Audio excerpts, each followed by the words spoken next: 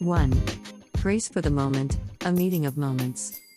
A. Grace for the Moment is a collection of thoughts that are inspirational. They are intended to encourage, to give hope, and to inspire the viewers.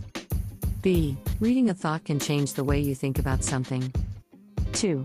Scripture verse. IAX 2:23 New Century Version, NCV.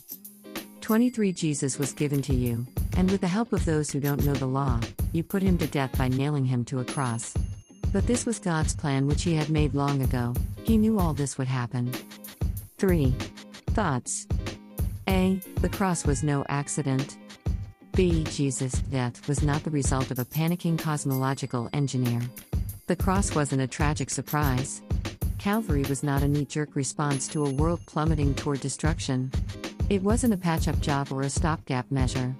The death of the Son of God was anything but an unexpected peril.